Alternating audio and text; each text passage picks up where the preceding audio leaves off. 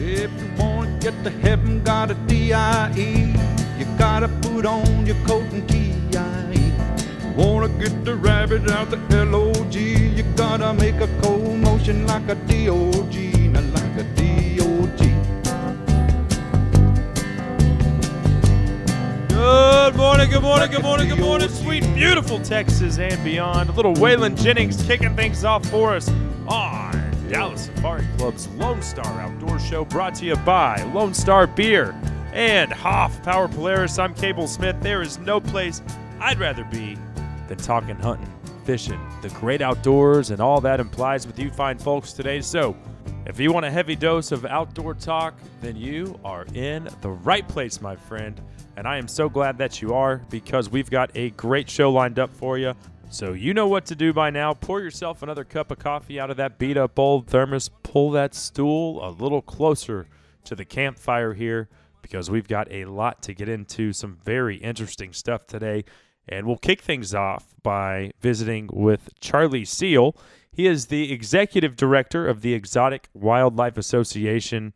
And man, I can't even believe I'm about to say this, but white rhinos coming to Texas as part of a conservation project? Yeah, that is actually going to happen. And I'm not talking about coming to a zoo, friends. I'm talking about on Texas ranches, on the landscape, not for hunting, but for the sole purpose of conserving the species. And people want to call hunters bad guys?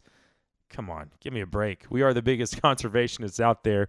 And anyway, we'll get into the Rhino 1000 project with Charlie coming up in just a little bit. But definitely something I'm looking forward to. Then we'll shift gears and talk some fly fishing. We'll break out that long rod with Tom Rosenbauer of the Orvis Company, one of the most respected fly fishermen in North America, true innovator, renowned author, and Fly Rod and Reel Magazine's 2011 Angler of the Year, among other accolades. The list is endless. But Tom will be here, and we're going to get into really kind of an intro into fly fishing. There's a lot of people out there who I think are intimidated by the sport, and you don't need to be. And actually, I was one of those people not too long ago. But you look at it and think, oh, this is such a daunting undertaking. Just give me my conventional bass rod and reel, and I'll be good to go. No, fly fishing is like nothing else that you can experience. And I'm not knocking conventional fishing. I'm saying do them both. Lord knows I love them both, and any day spent wetting a line, no matter how you are approaching it, is a good day in my book. But Tom will be here in just a little bit, and I'm certainly looking forward to that. After that, Ducks Unlimited conservation outreach biologist Kirby Brown will stop by. If you're not aware, Texas rice production has really gone into the crapper here over the past couple decades, and even more so in the last 4 years. There are some obvious reasons why that has happened, and then there are some underlying facts that we'll discuss as well. But the bottom line is less rice production means less habitat for wintering waterfowl. And I'm talking millions upon millions of ducks and geese that use the Texas rice prairies every winter. And long term, we could be looking at some serious negative side effects if the situation isn't rectified. So we'll find out what Ducks Unlimited is doing and their relationship with landowners, water issues. There are a lot of moving parts in play here, but Kirby will break it down for us coming up in just a little bit. Before we wrap up today's broadcast by talking early fall largemouth patterns with our good friend and longtime fishing guide, Charles Whited of Barefoot Fishing Tours. He'll tell us what the big girls are biting and where he's finding them as temperatures start to cool off just a little bit as we move into early September. So that's what's coming up on today's broadcast. Should be a good one. I'm certainly looking forward to it. Couple other things to mention here real quickly. Our September Photo of the Month Grand Prize, a Mossberg 930 Duck Commander Signature Edition semi-automatic 12-gauge shotgun. That's right. We're giving away a Mossberg semi-auto 12-gauge shotgun to this month's Photo of the Month Grand Prize winner. All you have to do email me your best hunting or fishing photo to LoneStarOutdoorsShow@gmail.com, or better yet, post it directly to our Facebook page wall. We'll get you entered into this month's contest, and then you guys and gals sort out the winner. I wash my hands of it. I don't want anything to do with that responsibility. I just want to see all your awesome hunting and fishing pics, and then y'all get to vote for this month's winner. So get those photos in, because not only do we have a great prize here in September, but also our 12 monthly winners from 2015 will square off once again at the end of the year for a chance to hunt trophy axis deer or black buck with me down at the lovely Coons Canyon Ranch in Rock Springs, Texas. So another great grand prize hunt package lined up for our 2015 Photo of the Year winner. Last thing here, because Lone Star Beer has hooked me up with more Game Guard camouflage than I know what to do with. All Lone Star Beer branded. I've got T-shirts, caps, and koozies. And we'll do 2 giveaways this morning.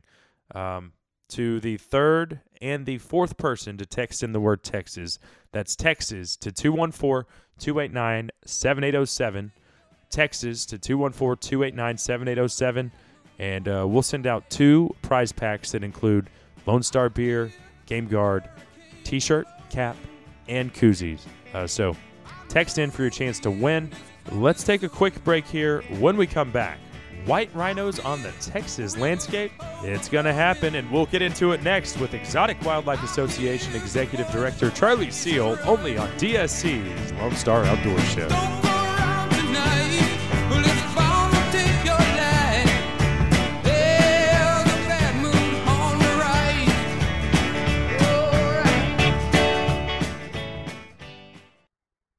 LSC Trailer Sales offers a full line of utility trailers, from small single-axle trailers to heavy equipment trailers, ATV trailers, car haulers, landscape trailers, cargo trailers, truck beds, and more. They can special order a custom trailer to fit your needs and have the ability to customize standard models in-house. LSC Trailer Sales is here to assist you with any questions that you have about trailers. Call 940-566-1133 or visit lsctrailersales.com. That's lsctrailersales.com.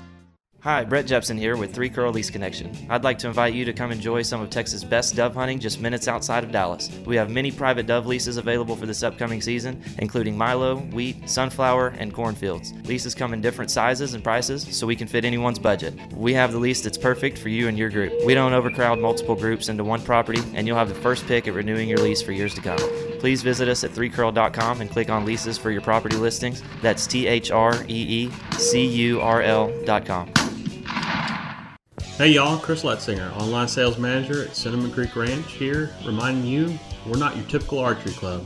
We're a one-of-a-kind archery facility with indoor and outdoor ranges, full pro shop, and 6 different 3D courses. Cinnamon Creek was designed by hunters for hunters. Located in Roanoke, Texas, we have over 200 3D targets to hone your archery skills. Call 817-439-8998 or visit us at cinnamoncreekranch.com to visit our new online store. That's cinnamoncreekranch.com. If you're in the market for a compact track loader, then check out the Bobcat Advantage, where Bobcat track loaders squared off against other brands in a variety of tests and challenges. Whether you're looking for performance advantages, uptime protection, or quality design, Bobcat compact track loaders are the best built machines in the industry. But don't take our word for it. Watch the videos at bobcatadvantage.com or see Bobcat machines in person at Bobcat of Dallas Lewisville, Bobcat of Fort Worth, and Bobcat of Longview. Visit bobcatofdallas.com or call 469-586-0000 today. Hey, y'all, this is Roger Krager, and if I'm not out fishing or trying to take over the world, I'm listening to the Lone Star Outdoor Show. A little more than a few old guns handed down the line. Once owned by my nana and papa, but now they're mine.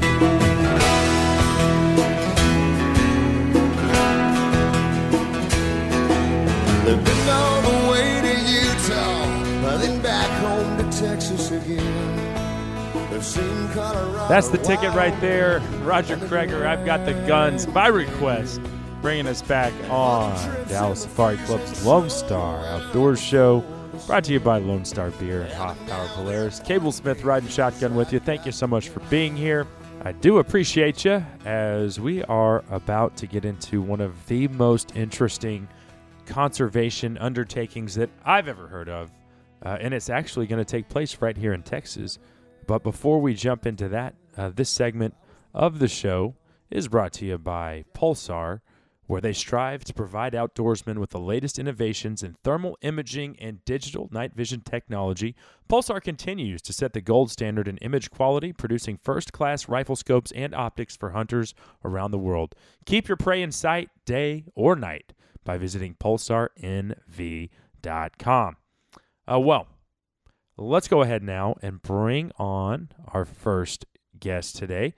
He is the executive director of the Exotic Wildlife Association, and he's got some breaking news to share with us on the conservation front. It's my pleasure to welcome our old friend Charlie Seal back to the program. Well, I appreciate you having us on the cable, and it's once again, it's a pleasure to be here. Our pleasure's all ours, and for those out there today who might not be familiar with the EWA, why don't we start by just you giving us a brief overview of the organization and what you guys do? The Exotic Wildlife Association was founded back in 1967 to represent the breeders and the producers of the newly emerging exotic industry. They were responsible, the EWA was, for having all the exotics in Texas classified as livestock, therefore putting them under the Department of Agriculture for the regulations and rules that govern the breeding and the transporting of these around the state. Okay, and so today, obviously, right there on the front lines of everything that's going on with exotics here in the Lone Star State, and was instrumental. I mean, you guys are right there. With all of the ridiculous legislation that we had with the scimitar horned oryx, the Dama gazelle, and the addax, as far as the restrictions that were placed on those three species. Luckily, that has since been overturned, and that was a huge deal and a major victory though for not only the hunting community in Texas but also landowner rights.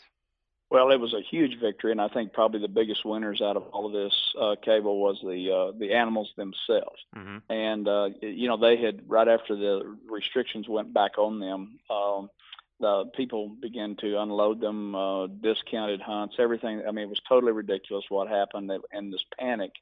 And luckily, after about 3 years, we were able to reverse that decision, put them back under the exemption that they enjoyed back in September of 2005. So we have had some major successes in conservation, and we're about to embark on probably one of the biggest projects that EWA has ever taken on. Yeah, we're going to talk about that here in just a second. But I did want to say, just to reiterate, the biggest winners were the animals themselves. Well, the scimitar horned oryx was, basically extinct back home in its native Africa, and I don't remember which country it's originated in, but if it wasn't for Texas ranchers and ranches breeding these animals, I don't know that they'd even exist today.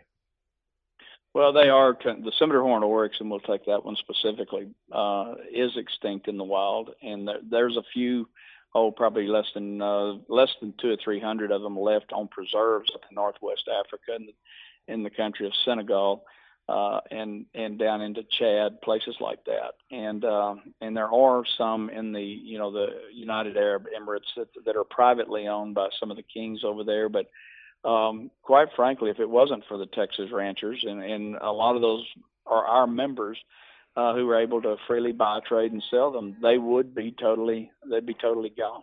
Mm-hmm. Okay. Well, yeah. So that's one conservation success story. Let's talk about another.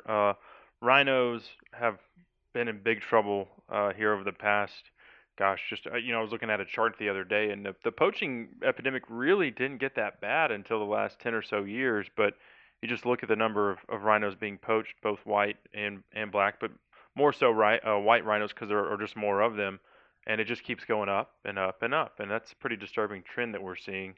And in addition to habitat loss, they're having a hard time, back home in Africa. Well, pretty much and we'll talk about the white rhino. It numbered in the, almost 500,000 animals back during the 20th century, and then as of today, there's only about 25,000 left in South Africa.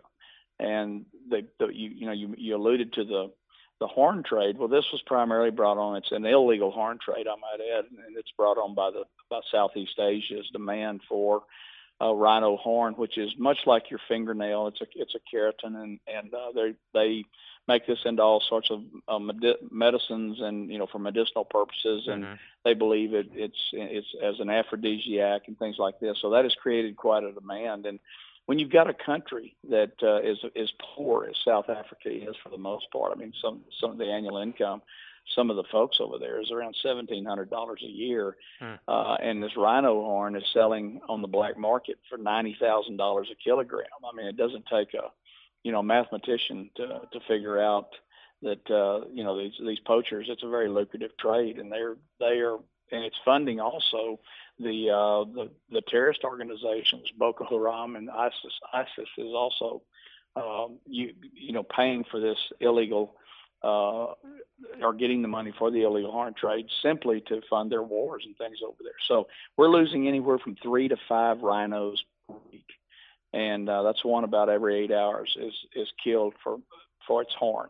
And so our motto, Cable, is that we're developing through Rhino 1000. If you can't take the danger away from the animal, then we'll take the animal away from the danger. Mm-hmm. Okay, so yeah, you mentioned right there Rhino 1000.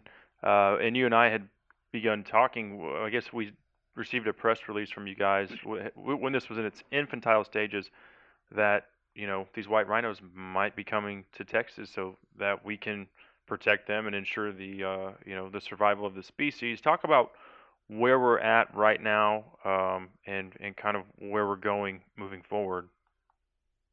Well, we had the Rhino Summit up in Austin here just a few weeks back, where we had members from South Africa, ranchers, leaders in the conservation groups from over there. Also met with our leaders over here in the conservation groups, and brought this plan and started the foundation of it. And where we're at today is we have now raised enough money to bring the first load of rhinos to Texas, and they do have, and we call them adoptive families. They do have 2 ranches that this first load will be going to, and these babies will come in here. They're somewhat traumatized from what they've been through, and our plan is they'll be acclimated to the terrain, and also introduced back into herds again, where with already existing herds of white rhino that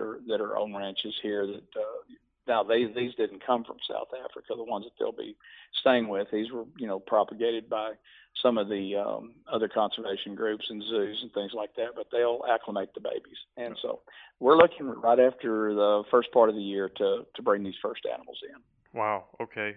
Exciting stuff. Yeah. And so, are these babies? You're talking about traumatized. I mean, obviously the travel, but are these the offspring of say a mother that was poached, or what's the deal there? No, they are the offspring of.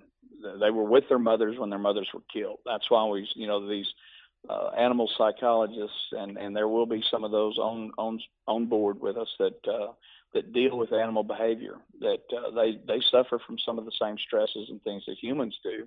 When they're in a traumatic situation, we will, and when we start transporting these little guys back over here, we will have a veterinarian that will be on board, and they'll be transported by aircraft here, and we'll have like I said, they'll be monitored the entire way, and for their health and everything, and I this will be it'll be a successful process and a project. I mean, we're going to go forward with this thing, and our goal is to, the name Rhino 1000 kind of is misleading. It's not that we're going to bring 1,000 of these guys over here, but we hoped in the near future, should South Africa get a handle on its, that we can certainly start to propagate some of these offspring here back to their native South Africa. Wow. Okay. Yeah, I didn't even realize that was a part of the plan. Exciting stuff there. Okay. And let me ask you this: will these rhino breed here on the Texas landscape? The Texas landscape, and that's why Texas, and primarily the Hill Country in South Texas, was chosen as a perfect spot for them, because the terrain and the climate and is almost identical to their native land. Mm-hmm. And they should be, there are requirements, and we have to go through all of this kind of rhino university, if you will, with folks before they're ever allowed to adopt them, so they know how to handle them, how to care for them. There's certain restrictions that USDA places on the facilities. They have to be built to certain specifications, and the white rhino is not an easy animal to propagate. A breeding herd is considered anywhere from 4 to 6 females and 2 males. And their gestation period's around 16 months. So it takes a while to start building up a family unit. Well, I mean, overall, just fascinating stuff. Truly a great conservation endeavor, one that we will be looking forward to keeping our eye on, and obviously hope that it goes swimmingly, and at the very least we ensure that these adopted and traumatized rhinos are cared for here in the Lone Star State, and hopefully, like you said, South Africa can get a handle on this poaching epidemic, because it's only getting worse. It's really not showing signs of lessening. No, until you can take the value out of it, how that is. It's going to be, it'll be that way. And one of the things that I think, Cable, that your listeners need to really understand is that we're not bringing these rhinos. We've been accused of bringing them over here for hunting purposes, for commercial purposes. There is a contract that will be signed between the adoptive family, the ranch, if you will, and Rhino 1000 Foundation. And that will be that they are here strictly for propagation only. Nor will they ever be in a legal horn trade if there was ever such a thing to be developed. Awesome stuff, Charlie. The Conservation Initiative never sleeps. It's alive and well here on the Texas landscape. If you want to give us the website, and also I believe y'all are pretty active on your Facebook page as well. Yeah, you can just go to Facebook and then type in Exotic Wildlife Association. And that'll pull up. Give us a like and check out our posts there on, dealing with Rhino 1000, or go to our website, which is www.myewa.org. That's myewa.org, and we tell the story of Rhino 1000 there. Excellent. Well, hey, Charlie, great stuff today. I look forward to our next visit, my friend. Well, thanks again, Cable. Look forward to the next visit. Until then, man. Bye-bye. All right, there he goes, Charlie Seal, Executive Director of the Exotic Wildlife Association. Really interesting stuff there. That segment, by the way, brought to you by Sendero Seed Company, Texas' premier seed company. They've got anything and everything you need to keep a happy and healthy whitetail herd, including the Dr. Deer-backed buck forage oats. Check them out at senderoseed.com or call Rob Hughes at 1-877-610-SEED today. Let's take a quick break. When we come back, we'll change things up and break out the long rod, and we'll talk some fly fishing with Orvis Rod and Tackle's Tom Rosenbauer, one of the most respected fly fishermen in North America. He joins us next only on DSC's Lone Star Outdoors Show. The wise men will bow down before the throne, and at his feet they'll cast their golden crowns when the man comes around. We got a lot of cowboy boots and belts to match, shirts and jeans, yeah, we even got hats at the Texas Boot Company.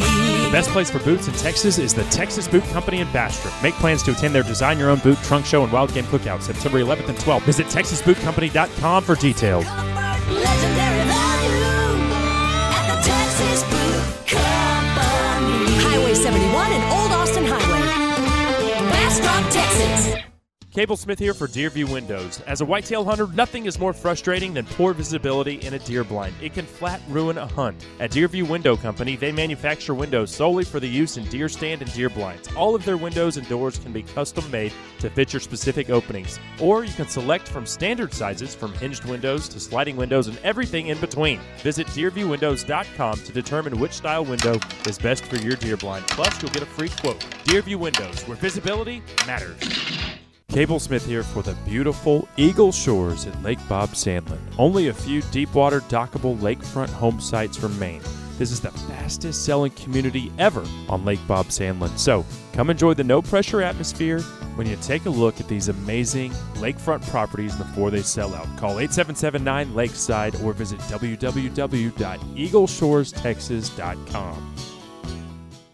Rockwall Gun Club is North Texas' premier shooting facility, offering both indoor and outdoor ranges, including a unique 500-yard rifle range. If shotgunning's your thing, then check out the 18-station Clay Course. Opening summer 2014, Rockwall Gun Club is offering special introductory family and corporate membership rates for founding members. Located at 15950 State Highway 205, you can also visit rockwallgunclub.com or call 972-215-6902. Rockwall Gun Club, the private shooting experience. At Frost, we could talk to you about our 24/7 online banking. Or we could talk to you about our more than 1,100 ATMs across Texas. We can even talk to you about our mobile banking app that lets you pay bills, transfer funds, and deposit checks from anywhere. But at the end of the day, there's nothing we enjoy more than to just talk to you. Thank you for calling Frost. How may I help you? We're here with the technology and convenience you want and the service you deserve. Frost. Banking, investments, insurance. Hi, this is professional bass angler Kelly Jordan, and if I'm not on the lake or in the deer stand, there's a good chance I'll be listening to the Lone Star Outdoor Show. My Nashville friends, they think I'm strange to make my home out on the range. They think it's nothing but a God-forsaken land. Why don't you bring your guitar and family, move on down to Tennessee? Well, I just one of my favorites there from Chris Ledoux, bringing us back on Dallas Safari Club's Lone Star Outdoor Show. Western Skies is the name of that one. I'm Cable Smith, by the way. Thanks to our presenting sponsors, Lone Star Beer and Hoff Power Polaris. And thanks to you for being here today. I do appreciate it, as we are about to talk some fly fishing with Tom Rosenbauer of the Orvis Company. He is a renowned author and really one of the leading pioneers when it comes to innovation in fly fishing in North America. He's also the host of the Orvis Fly Fishing Podcast. But before we are joined by Tom, this segment of the show is proudly brought to you by Hercules Hunting Blinds. They are Texas-made and Texas-owned, and I keep telling y'all, the one I have on my lease, it is the Taj Mahal of hunting blinds. It's got carpet, cup holders, shelves, you name it. It's got windows for both archery and rifle hunters. Check it out, HerculesHuntingBlinds.com. Well, let's go ahead now and get into some fly fishing discussion. It's a topic that we don't cover that frequently on the show because, hell, we all know bass is king in Texas. That's the way it's always been, and Texas Parks and Wildlife has sunk millions upon millions of dollars into our bass fishery. That's what I was raised on. And bass fishing is it's still my favorite thing, probably always will be. But I'll tell you what, over the last 7 or 8 years, I've really began to enjoy the hell out of fly fishing as well. It truly is a gentleman's sport, and I know there's a lot of women out there who enjoy fly fishing as well, but I mean, it's nostalgic. It's that quest to get out in those wide open spaces out west, and I think the whole allure of the fly fishing journey and destination really adds to its mystique. But I'm here to tell you, there is plenty of fly fishing opportunity in Texas, from sight casting to redfish and tarpon on the coast to bass and the ever increasingly popular carp fishing that we see going on many of our reservoirs these days. So plenty of opportunity, and we're going to go ahead and talk some fly fishing here this morning with Tom Rosenbauer of the Orvis Company. He's also the host of the Orvis Fly Fishing Podcast, and we are thrilled now to have Tom join us. Thanks for being here. Thanks very much. Glad to be here. It is our pleasure, And for any of our listeners who might not be familiar with you, you've been with Orvis for over 30 years now. You began commercially tying flies at 14. I think you have like 11 books in print, maybe more than that now. I've been published by every major outdoor publication out there. And also, it's something interesting that I didn't know was you've been credited with bringing the beadhead fly to North America. But take us back to the beginning. How did it all start for you? Well, I was always a fisherman. My dad took me fishing.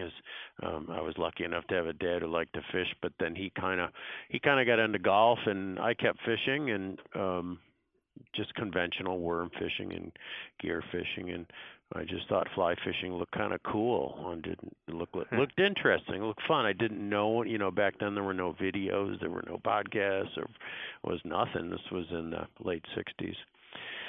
A few books in the library, and I had a buddy in Boy Scouts who liked to fish too, so we kind of learned together and taught ourselves how to do it, and took us probably 5 years to learn what you'd learn in a 2-hour clinic these days.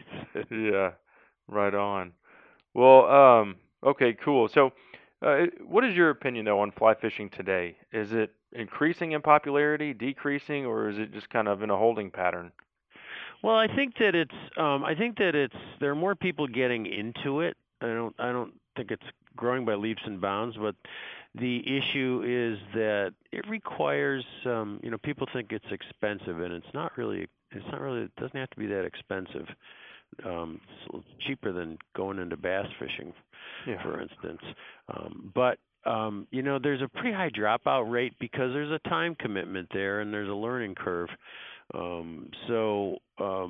It's what they call a leaky bucket. There's a lot of people getting into it, particularly young people, which I think is incredible because if you look 10, 15 years ago, there were very few younger people in their teens or in their 20s or even early 30s that would fly fish. But now it's big on college campuses. There's fishing clubs, and you see a lot more young people into fly fishing, which is really cool because they do things differently and they like to make it more exciting and visceral. So it's a neat time to be in this industry.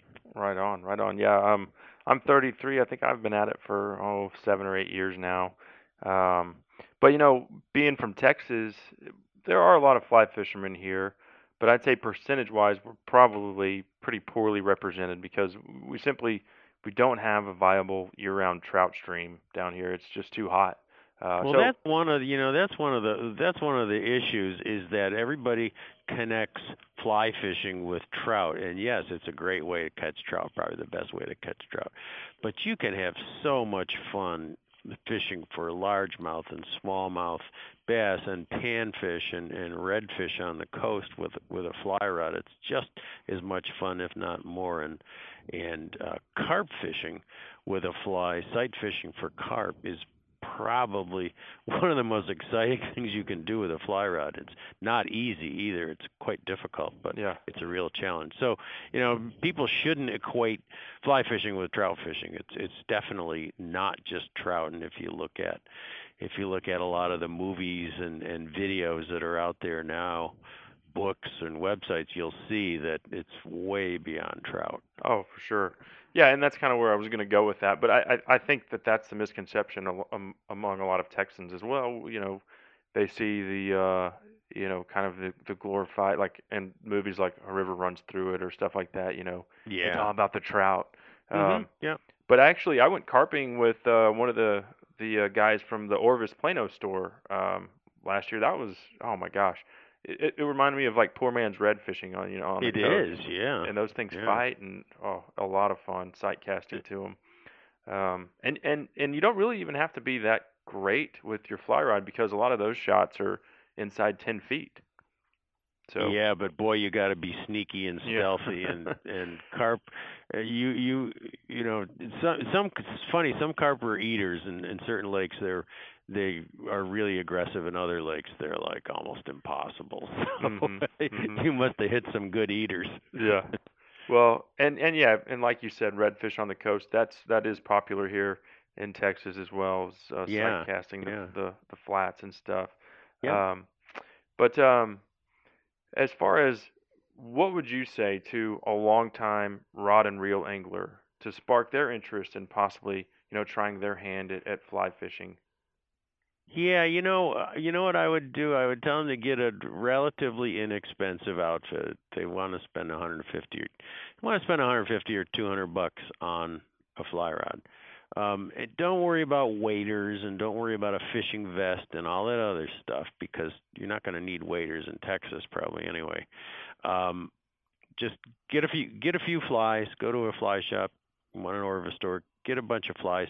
Go out and catch some brim, some bluegills, some panfish first, or some small bass. And just take the fly rod along with you. Don't try to spend the whole day fly fishing. Just take it along and catch some fish right away. And then if you decide you like it, then maybe you want to get some casting lessons. The Orvis stores offer free fly casting clinics. The knots, if you're a gear fisherman, you probably already know the knots you need to know. And it's just another way of fishing. So, throw the fly rod in the boat, take it along, have some fun with it. Oh, yeah. Well, and that's the first thing I did was, I got set up with that, fly rod and reel, and then once again the guys over at Orvis gave me a little lesson. So, and I was just going cold turkey into it. I was like, I'm going to New Mexico, grouse hunting, and we're gonna do some fly fishing. I didn't know the first thing about it, but if I can go to New Mexico and catch a couple trout on my first trip, anybody can do it. Yeah, it's not some black art, Yeah. it's just another way of sticking a hook in a fish's mouth. Yeah. Well, once they've decided to take that plunge, they've gotten, set up with a rod and reel, maybe taken a lesson. What are some tips, just that you would offer? And actually read a good article in, I think it was Gink and Gasoline, fly fishing publication there on the internet. But you offered some tips, like, I guess, observation of, when you catch a fish, why that fish hit that fly, what time of day, all that stuff. I think you really do need to be more observant when you're fly fishing than, say, just chunking a crankbait out trying to catch some bass. Yeah, you do need to be more observant, and you don't need to know entomology and hatches and all that stuff. It helps to have a situation where you can sight fish. It's just more fun with a fly rod. I mean, you can blind fish. You can throw a sinking line into a deep reservoir and catch bass or stripers or whatever, but it's not much fun. Mm-hmm. It's a lot better off when fish are in the shallows or feeding on the surface and you actually have a visible target. There's a little bit more of a learning curve to fly fishing. Don't expect to be successful right away. Mm-hmm. Remember that trout are hard to catch for everybody. Even the experts have tough days on trout, bass and panfish, and the small redfish are a lot easier than trout. So don't go off and go trout fishing right away. Start with some easier stuff until you decide if you like it or not. Yeah. Well, and to be honest with you, I still, I take my son, he's 2.5, I put a worm on his hook and we go catch bluegill, and I take the fly rod, and it's fun catching small fish on the fly rod, because that whole, that's what is appealing to me, is just playing the fish, and it really, it's a lot different than just ripping them out of the water with a spinning reel or a bait caster. It is, yeah, it is. People say it's more sporting, but I don't know if it's more sporting. You can actually land a fish with a fly rod just as easily as you can, quickly as you can land a fish with a spin rod. They're flexible, but you can put some boots to the fish and bring them in quickly if you want. At the end of the day, it's just another way to catch fish. But, I think a lot of people, and I've been there too, starting out, you spend half the day hung up in branches and you're just trying to figure out fly fishing, and you really have to take a step back and realize, hey, I'm here, this is fun. It's a lot of fun, and just don't expect too much out of yourself. My old friend, the late Tony Skilton, was the director of the Orvis Fishing Schools many years ago, and he used to say to the students at the beginning of the class, you're supposed to go fishing stressed out and come back relaxed. If you come back stressed out, you miss the point. Yeah, right on. That's good insight right there. Shifting gears here just before we let you go, what is your favorite, and going back to trout, what is your favorite trout destination in North America? Oh boy, I got a lot of them. I can't pin it down. There's some little tiny brooks where I catch 6-inch brook trout, 7-inch brook trout, and that's my favorite. when I happen to be on that stream, and then there are rivers in Montana, Wyoming, and Idaho where you're fishing for 20-inch trout, and they're my favorite when I'm there. So, it's wherever you are, really. Yeah. Okay, cool. Well, hey, tell us a little bit about the Orvis Fly Fishing Guide podcast. I was checking it out on iTunes here recently. There's a lot of great insight on there, but y'all been doing that for a number of years now. Yeah, I think about 3, maybe 4 years. It's been really popular. Surprised the heck out of me how popular it's been, and it's fairly basic. It's fairly basic fly fishing instruction. There's a pretty broad backlist, archive of topics there that people can get into. And if they go to the Orvis Learning Center, which is a video-based fly fishing learning center at howtoflyfish.orvis.com, not only are there a lot of videos there where people can learn the basics, but also the podcasts are all there with searchable keywords. It's the only place you can go and search actual keywords within the podcast. So if people are looking for smallmouth bass or largemouth bass or bluegills, they can go into the Learning Center, and the podcasts are all listed there, and they can search them. So cool. And then last thing, where can folks find your books? Like we said, you've got quite a few of them, a lot of great information in those as well. Well, sometimes they're available in the Orvis stores. Amazon is probably a better place because they have them all. Yeah. Bookstores, Barnes and Noble usually carries 1 or 2 titles, but they're pretty much, and independent bookstores, which we all like to support if we can, we'll have them. So, if my publisher's doing his job, pretty much anywhere you can buy any kind of sporting books. Right on. Well, hey, Tom, thank you so much for hopping on and talking some fly fishing with us today. I do want to remind folks they can check out the Orvis Fly Fishing Podcast on iTunes. Thanks again for your time, and we will do it again somewhere on down the line. Well, thanks. I enjoyed it too, and to all your listeners out there, just have fun with it and be patient. Thanks again, Tom. Take care, brother. Okay, thank you. Bye-bye. All right, there he goes. Tom Rosenbauer of Orvis Rod and Tackle, one of the most respected fly fishermen, instructors, and authors in North America. That segment, by the way, proudly brought to you by Rudy's Barbecue, where you can stop in for breakfast, lunch, or dinner, including the newest Rudy's in front of the Cabela's in Allen, Texas. Rudy's, true Texas-style barbecue. Let's knock out a quick break. When we come back, we've got some pressing waterfowl-related issues to get into with Ducks Unlimited Conservation Outreach Specialist Kirby Brown. What's going on with rice production in Texas down there at the tail end of the Central Flyway? We'll tackle that next, only on Dallas Safari Club's Lone Star Outdoor Show.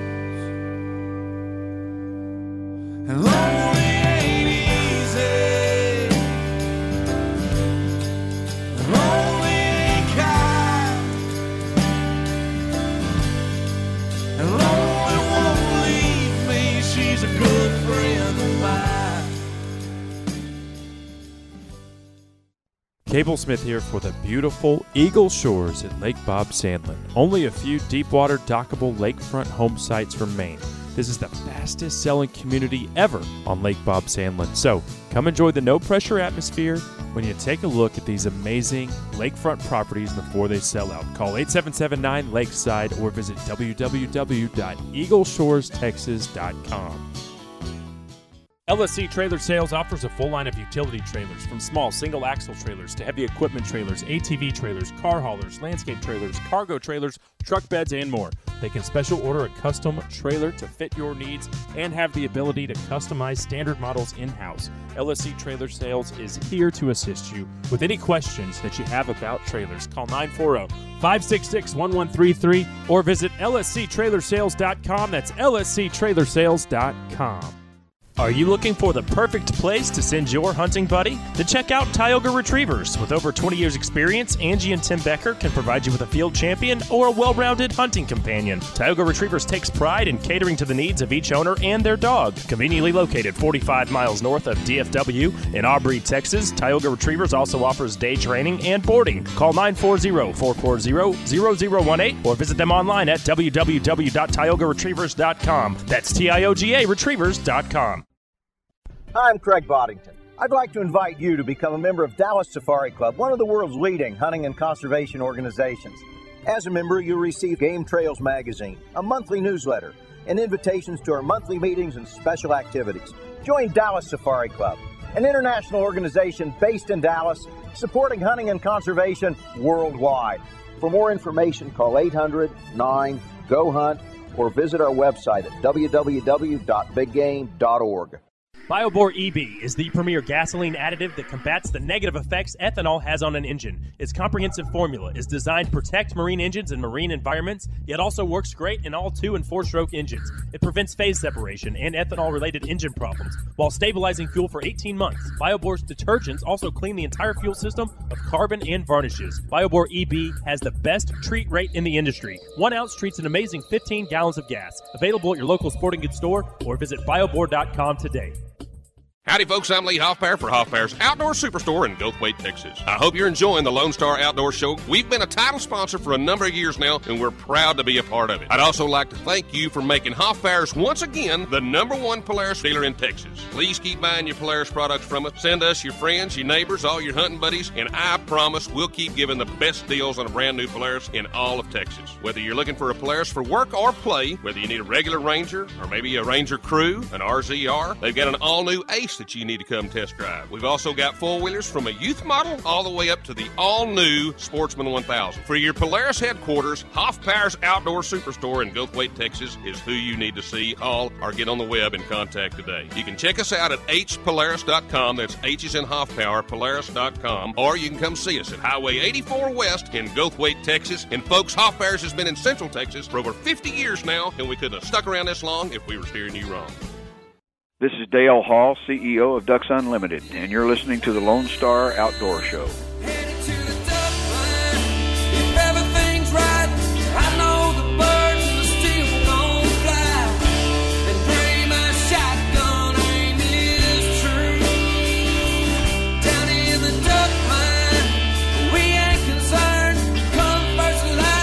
Duckblind is the name of that one there from our good friend Justin Bowerman, bringing us back on Dallas Safari Club's Lone Star Outdoor Show, brought to you by Lone Star Beer and Hoffpauir Polaris. Cable Smith here. Thank you so much for tuning in. I do appreciate it. Whether you are listening to one of our 35 affiliates throughout Texas and beyond, maybe you're checking out the podcast. It's available for free on iTunes as well as on our website. No matter how you're tuned in, I am certainly glad that you are. And we are about to get into some pressing issues regarding Central Flyway ducks and geese. But before we do that, this segment of the show is proudly brought to you by Lone Star Beer, the national beer of Texas. Available once again in the Game Guard Camo can. Grab a 12-pack on your way to the Dove Field or the Deer Lease this fall. And remember, celebrate responsibly with an ice-cold Lone Star Beer. Lone Star Beer, the national beer of Texas. Well, let's go ahead and get into our next topic of discussion here, and it's directly related to Texas rice production and its effect on the millions of ducks and geese that depend on that geographic region and Texas rice production to help make it through the winter months. And so there's also some water usage issues going on here that are in play. And our next guest can provide a lot more insight and expertise on the situation than I ever could. It's my pleasure to welcome Ducks Unlimited conservation outreach biologist Kirby Brown to the show. You bet. Glad to be here, Cable. Hey, it's great to have you with us, Kirby. Now, you've been with Ducks Unlimited since 2012. Tell us a little bit about what you do as a conservation outreach biologist.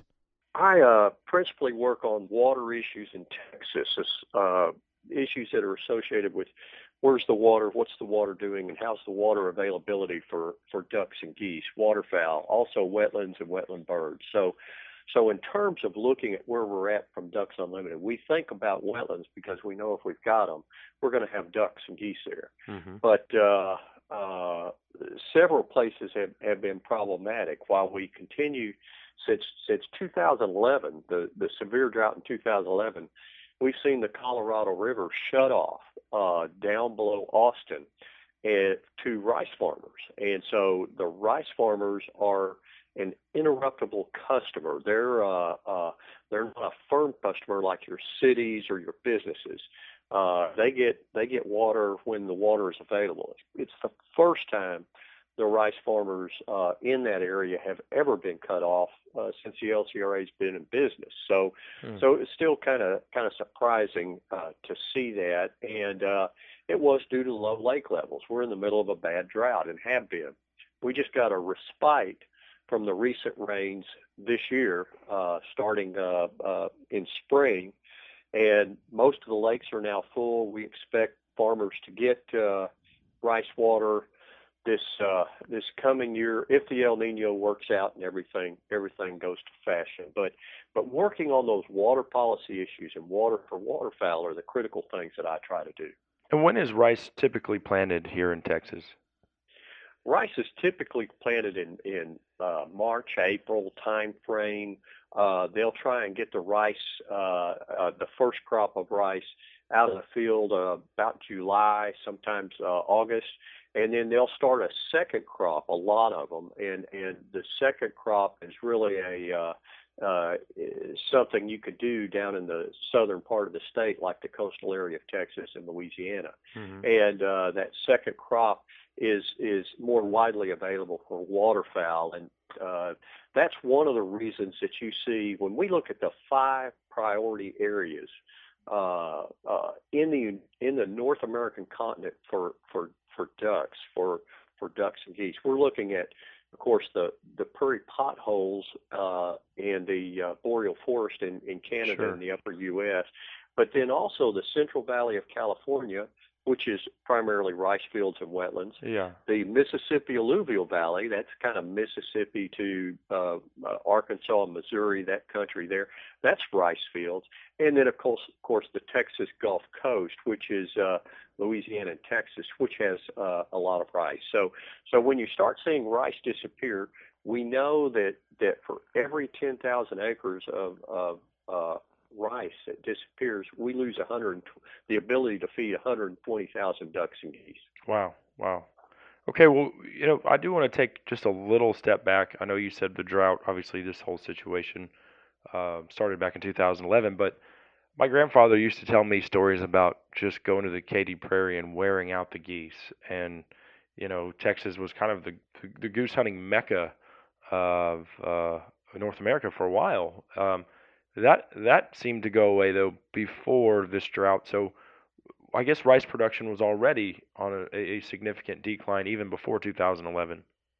That's correct. We've seen a tremendous drop in rice production in Texas from about 600,000 acres during probably the late 70s and early 80s to somewhere around 150,000 acres today. And that steady drop has been primarily because of water issues, price of water, the continued issues like that. But also we see urban expansion around Houston.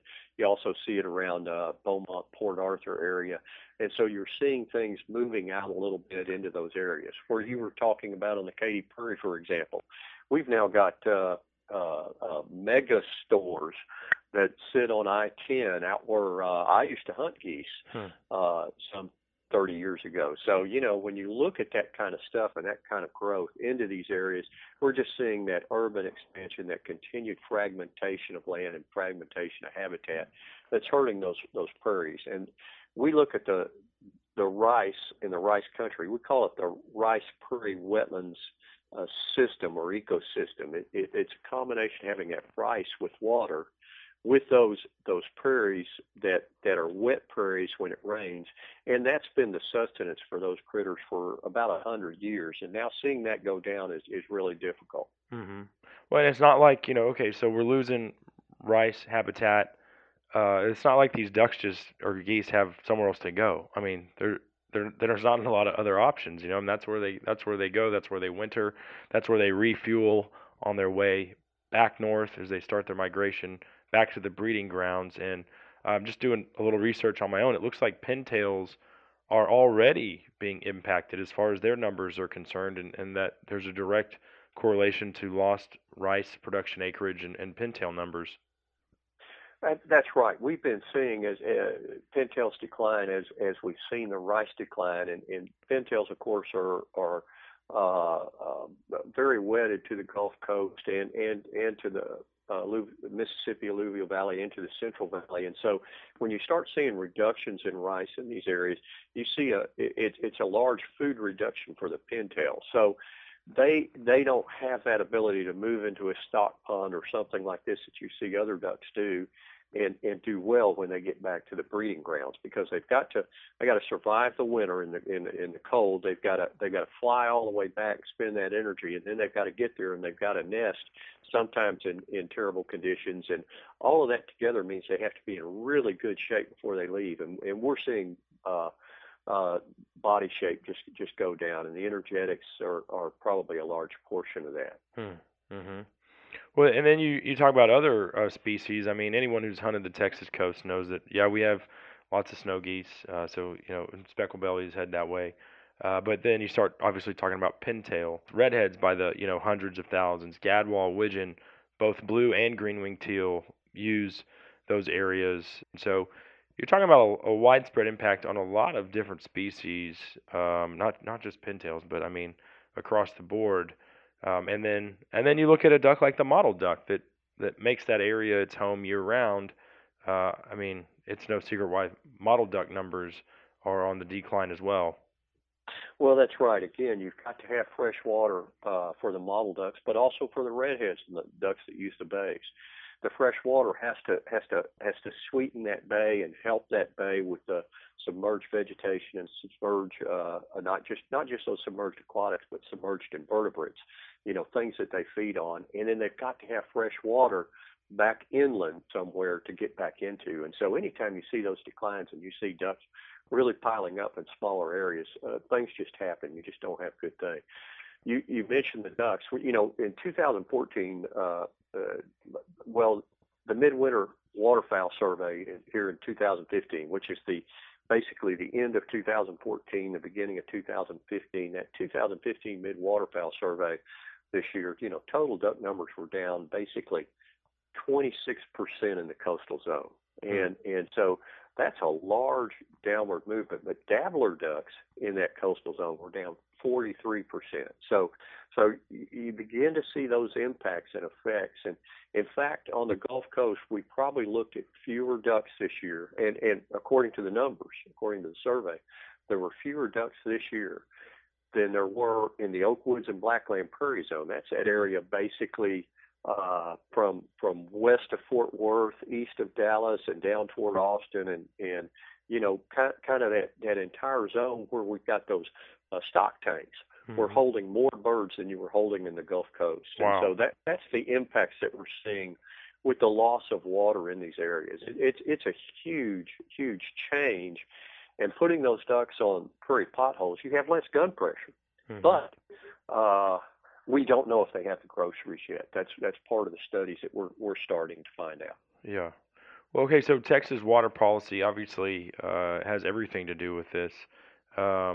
So, I mean, talk about how Ducks Unlimited is working with landowners and working with policy writers, kind of break down that relationship and how we're trying to stem the tide of this loss of rice production acreage. Well, I think what's important is for people to understand that waterfowl, wetlands, wildlife have a place in the landscape just like people. And our urban communities are growing rapidly. The Austin area is now over 2 million people. You look at Houston and Dallas, Fort Worth, you look at all the major cities that are growing rapidly. That's great for our economy, but they do consume a lot of water. And a lot of that water goes on lawns. an article just came out from NASA findings that show basically lawns are now the largest irrigated crop in the United States. Lawns are basically an area the size of Texas within the United States, and lawns are about 50-60% overall across the U.S. of the use of fresh water, not drinking water, not water for showering. Taking the total volume of fresh water, lawns use 50 to 60% of that. That's a pretty staggering number. So I'm going to go tear up my grass and put some rocks in my front yard. I understand it. Do it for the ducks.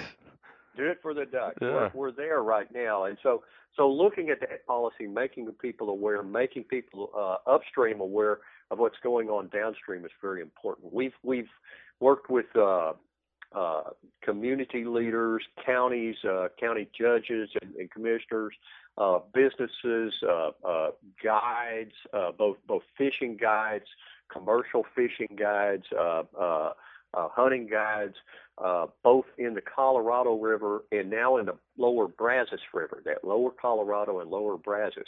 We've got all the county judges along the counties in the Colorado River now part of a lower Colorado River Basin coalition. And the point is to bring that whole focus on, hey, let's look at this all together. Water use has to be something not just one group gets. Let's look at this all together and what needs to happen for us to share the water in the river. Having that kind of thing in the lower Brazos and the lower Colorado is kind of a pattern that we're going to have to use to kind of pull that story out and make sure people understand the story, that it's not just about unfortunately drinking water. It's about all the water use, and we've got to decide how we're going to use water and share water in the state. And that's part of what we're doing. Sure is. Okay, great insight there. I guess the last thing I wanted to ask you is, is the incentive for these landowners, say they did have access to the water, would rice be the most financially sensible thing for them to plant as far as their crop goes, or has the value of rice gone down significantly? Rice prices right now are in a decline. They're about running probably about 20% off kind of averages right now of prices, and that's taking into account inflation and other things. So you're at about 10 to 20% off in these recent years in prices, and that's been tough on people. But a lot of the folks in these areas are sitting in areas that are the soils are highly sandy soils, very sandy, drouthy soils underlain by clay. When you put water on them, the water stays. And you're sitting on the coast, so when it rains, your water stays in place. So you drown the roots of most other crops. As you move out from those bottom lands in terms of outward from the alluvial section of those rivers and well outside, then you can get into places where under dry conditions you can actually be successful at growing some crops. But when it turns dry, like the flash drought this summer, that affected a lot of the crops down there too. So logistically, though, rice is it's the most it's the best alternative. It's the best crop that they can plant with the soil conditions and stuff that they've got in those areas.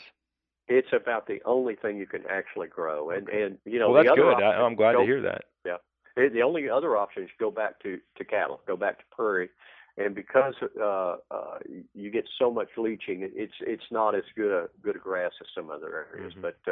But so that's why rice is up there. That's why it's important, and rice still feeds the world in terms of its value to the world, but that's it also feeds ducks, and its value to the ducks is incredible.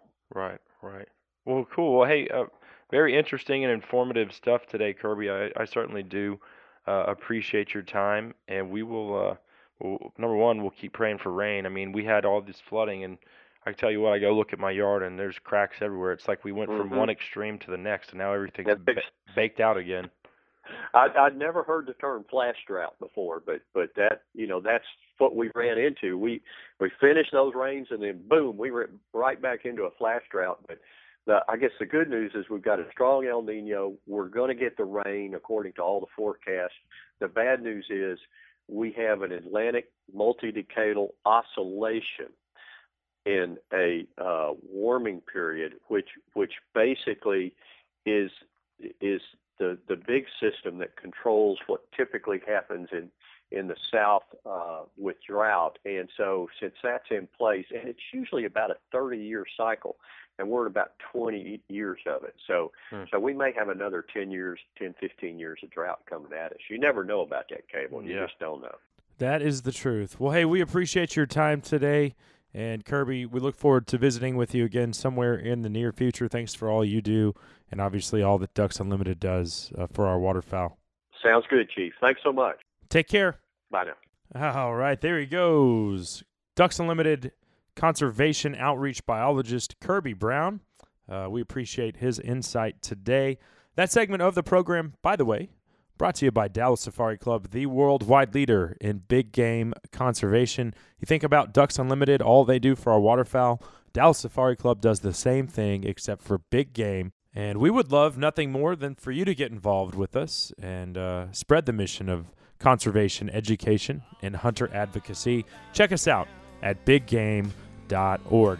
Let's take a quick break. When we come back, longtime bass fishing guide and successful tournament angler Charles Whited joins us, and we'll dive into early fall largemouth patterns up next on DSC's Lone Star Outdoor Show. There's a vacancy at home, but not tonight at the No-Tail Motel. Do you have a hog problem at your ranch or deer lease? We have the solution. The System Hog Trap comes in two sizes, 17-foot and 30-foot diameter traps. After you trap the hogs, take the top section off the trap and use it for another feeder site to keep the hogs away from the feeder. The system is both a trap and a deer food plot fence. That way you don't waste your money on just a hog trap. Call 940-391-3669 or visit www.goinfencing.com. That's goinfencing.com. Hi, Brett Jepson here with 3 Curl Lease Connection. I'd like to invite you to come enjoy some of Texas' best dove hunting just minutes outside of Dallas. We have many private dove leases available for this upcoming season, including milo, wheat, sunflower, and cornfields. Leases come in different sizes and prices, so we can fit anyone's budget. We have the lease that's perfect for you and your group. We don't overcrowd multiple groups into one property, and you'll have the first pick at renewing your lease for years to come. Please visit us at 3curl.com and click on leases for your property listings. That's THREECURL.com. Hey North Texas sports fans, this is Brian Spagnola, General Manager of Texas Motor Cars in Addison. My family's been in the car business for over 50 years, and I want to show you the difference in buying from a family-owned and operated business. TexasMotorcars.com is an awesome website that lets you do virtually all of your shopping online.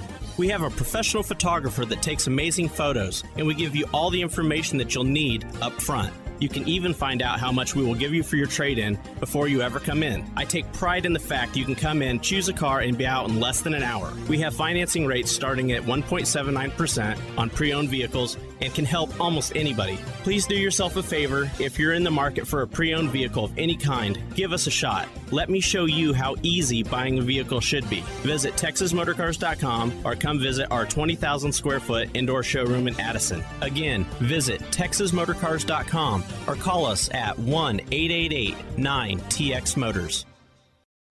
Howdy, this is Robert Earl Keene, and you're listening to the Lone Star Outdoor Show. Up this morning before the sun, fix me some coffee and a honey bun. Jumped in the pickup, gave her the gas. I'm going out to catch a 5-pound. There's an all-time classic from Robert Earl Keene, bringing us back on Dallas Safari Club's Lone Star Outdoor Show, brought to you by Lone Star Beer and Hoff Power Polaris. Cable Smith here. Thank you so much for spending a part of your weekend with me as we are about to talk some largemouth bass here with our good friend Charles Whited. But first, this segment of the show proudly brought to you by For Everlast, a Texas-based hunting and fishing company. They've got a unique lineup of outdoor products from dove hunting belts to wading belts, ray guards, snake guard shields. So whether you're a dove hunter or a wade fisherman or both, they've got you covered. And they've got a brand new tailgate grill. And this thing is perfect for the chef on the run. Take this thing with you on your next outdoor adventure. Cook up that wild game right there in camp. And you can check out their full lineup of outdoor products by visiting foreverlast.com. Foreverlast, where we live, hunting and fishing. All right. Next up, it is our longtime friend and bass fishing guide, Charles Whited of Barefoot Fishing Tours. He's got a list of accolades longer than you could shake a stick at. 2 Toyota Sharelunkers have come over the rail of his bass boat. He's won more Angler of the Year titles than he knows what to do with. And he joins us right now to talk early fall largemouth patterns. Charles, thanks for being here, man. Man, glad to be back. Well, hey, let's talk some fishing. I know that you've still been, man, y'all been wearing them out. And you've been doing, obviously you won the Texas Tournament Zone Angler of the Year again this past year. But you've been fishing some other tournaments, and I know in the past couple of weeks had another first place and a second place, and you're still hammering them.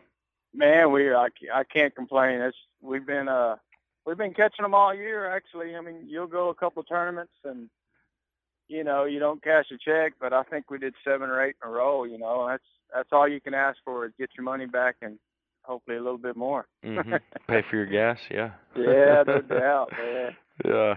No doubt. And those last couple, were those on Canyon, or where were those? One was on Canyon, one was on Dunlap here. We got a Thursday night tournament, and the one at Dunlap, heck, we had 37 boats. We're getting a big turnout. Mm-hmm. It's really, really good if anybody's in the area. $40 to come out and try to win 500 or 600 and free beer afterwards. It's hard to beat. You know what I mean? Try to knock Charles off of his perch up there. Yeah, there's one more left tomorrow, and I'm leading Angler of the Year in that. I got about a 40-point lead, so looking like I may get 2 Angler of the Year this year. I'm fired up. Wow. The accolades continue to pile up, man, and it's all through hard work. I mean, this is what you do, and you've been obviously taking trips, booking customers, and just following along on your Facebook page. They've been catching some big ones too. Man, I tell you, I had a guy today actually caught his biggest fish and never caught a crappie, caught 4 or 5 crappie. That's what I look forward to and love doing it. It's putting people on fish, making that smile every once in a while. I hear you, brother. Well, hey, tell us a little bit about where you're finding most of your fish staging, and then what baits you're having the most success with right now. For some reason, there's still a little bit there's a lot of small shad going on, and we actually found some schooling today, but it's getting into that 12 or 10 foot to 15 foot range is the most consistent. Mm-hmm. And if you got some offshore deep stuff, big crankbaits and Carolina rig and wacky worm deep, fishing it real slow if they're not biting, and that's been the promising deal. But in the morning, you can put on a popar or a buzz bait, and you got about an hour window where if you can cover some water, you can get some topwater action. And we try to do that every morning. And the lakes around, where people if they got any overhanging limbs and any type of shade, and don't leave that frog out, even midday, just firing a white or black frog. And we've been catching some good ones doing that too. So white or black, is that just because they offer the most contrast, or? I feel that it's more of a shad deal. White and black has always been my shad deal. If I throw a frog, that's usually all I throw. Every once in a while, I'll mix in a brown one. I just got confidence in it. Mm-hmm. But when you look up under those trees, man, there's just balls of shad, and a couple big perch cruising around, and I think just getting that frog up there, it's a reaction bite. Get it up there and burn it fast, and then falls it, and they will hit it. I mean, we fished last Sunday a tournament, and our biggest fish came at 12:30 on a frog. Wow. 104 degrees. So, I mean, you can do it. You just got to find that shade. They're just like us. They want to stay cool. Uh-huh. They want to find that thermocline, and if they're down deep, they'll thermocline. If not, they'll be in the shade. Well, and Ish Monroe, from the Elite Series, he's been on the show before, and he's a huge frog fisherman. And one thing he said, it might have been a year ago, but he told me He just doesn't like to fish deep, first and foremost. So he's always fishing shallow, 12 months out of the year. And I was talking to him about what time of the day is best for, frog fishing. And he goes, all day long, but I'll tell you this, the biggest bites I ever get on a frog are midday. So I believe it. Take that for what it's worth. Those big girls are lurking, and for whatever reason, the heat of the day doesn't seem to bother them. They're coming up, and they are, for whatever reason, the big girls seem to want to eat then. Oh yeah, I mean that's everybody picks up a topwater and throws it the first 20, 30 minutes and puts it down. And man, I tell you what, if you can hang with it, and especially if you get a limit in the boat and you got a little pressure off, it's good to keep throwing that topwater and it'll get a big fish. Mhm. You mentioned obviously throwing crankbaits. That's probably my favorite thing, that and soft plastics to throw. You're talking about all the shad. So are you strictly sticking with shad-colored crankbaits right now? I really have been. Sexy shad, sexy chartreuse, any of that stuff. And I've been downsizing, throwing real small. They make a 1.5 square bill, and then they make one of the actually smaller. Strike King makes it. And, matching the hats, right now we got a bunch of little bitty shad. I mean, they look like the size of a dime. And we've been throwing it on, 10-pound test and just getting it down there where you can cast a light bait. Some people may, if you don't fish a lot, I suggest throwing it on a spinning rod so you can get it out there. But I mean, we throw it on a 7.3 crankbait rod where you can get a little distance out of it. Mhm. Let me ask you this: as someone who's on the water just about every day, has been doing this for most of your adult life, what is the most crazy thing that you've ever seen inside a bass's stomach that you've caught, where you were just like, because obviously the reason why we all like to catch them is because they're just such voracious, predatory fish, and they're so much fun, but they'll eat anything. So what's the craziest thing that you've seen one eat? Man, I'm gonna have to say a small yellow duck. I've seen a little bitty duck in a fish's mouth. I saw the bill of it and pulled it out, and that's pretty crazy.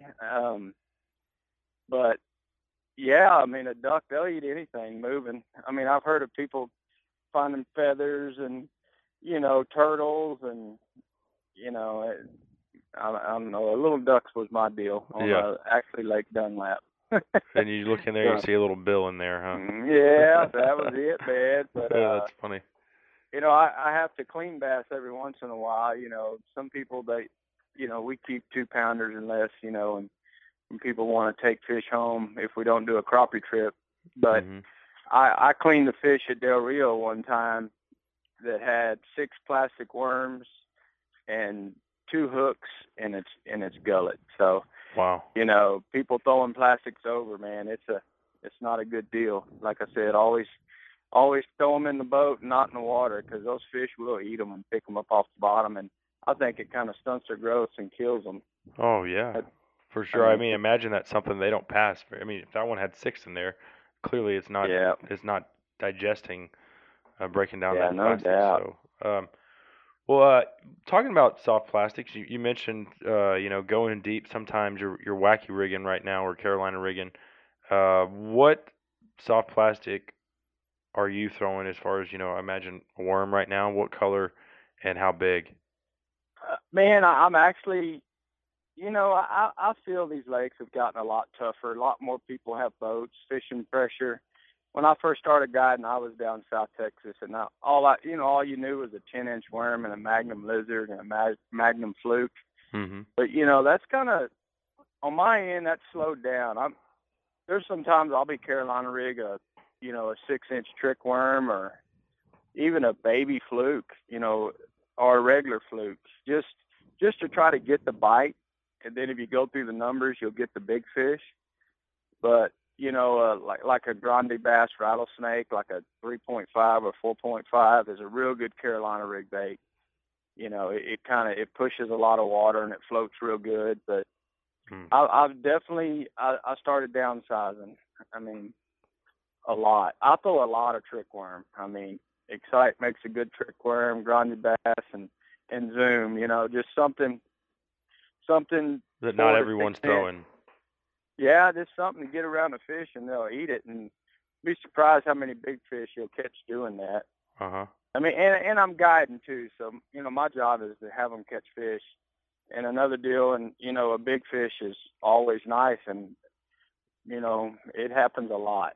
You know, you lay back on that Carolina rig or even a Texas rig with a, you know, a heavier weight, getting it down deep with a 6-inch straight worm is hard to beat.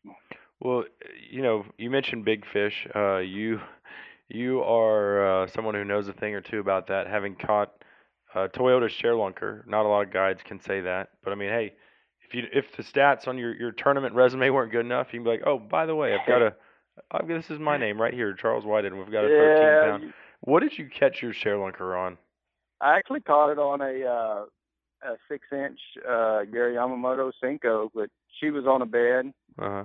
And my client caught his 13, the lake record, on a river to sea swim bait, a small, like a 3.5, and just big fish. I've caught several at Choke that were 13 that weren't in the ShareLunker program. Most of those came off a big worm or a bomber fat-free crankbait or a DD22. You know. Uh-huh.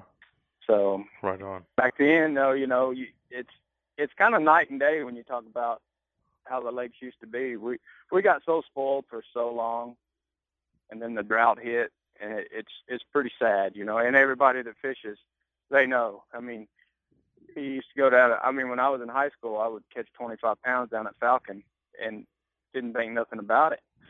And that just kept building up, and then it got to 35. Then you go down and catch 40-pound bag, and you're like, this is heaven. I mean, you know, I busted 52 pounds one day on a guide trip on Best 5 Fish, and you can't go down there right now and catch 16 pounds. I mean, that's how bad it is. Uh-huh. It's sad, but it'll be back in a couple of years. They stocked all the lakes, and everything's going to fire back up, and it's just going to take a couple of years to rebuild and reboot all these lakes. Well, and it's all cyclical. You know, we saw the boom of Falcon and Amstead and even OH Ivy there for a couple of years, and then it kind of shifted to your neck of the woods where Lake Austin was, you know, producing all the ShareLunker, not all, but you know, more than its fair share, yeah. But then there's always Old Constant, Lake Fork. I mean, you just can't beat it. Yeah, I wish I lived closer.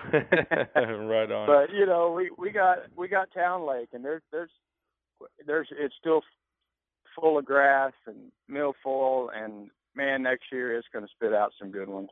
Right on, and brother. It's just one of those deals.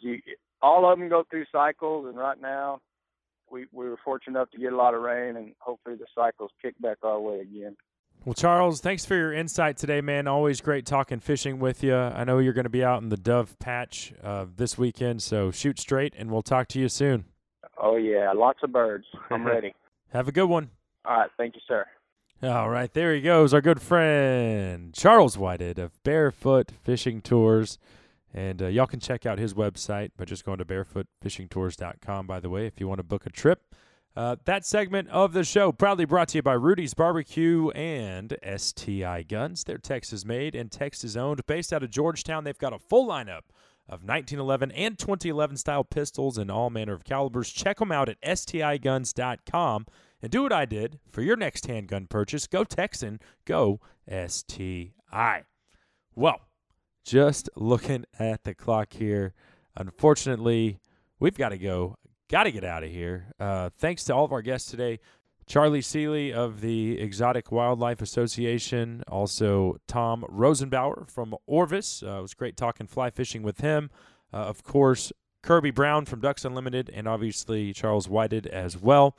We'll do it again, same time, same place next week. Thanks to all of our sponsors for making this show possible. We wouldn't be here without their support. Thanks to you, the listener, for being a part of Dallas Safari Club's Lone Star Outdoors Show. Until next time, I'm Cable Smith saying, y'all have a great week in the outdoors.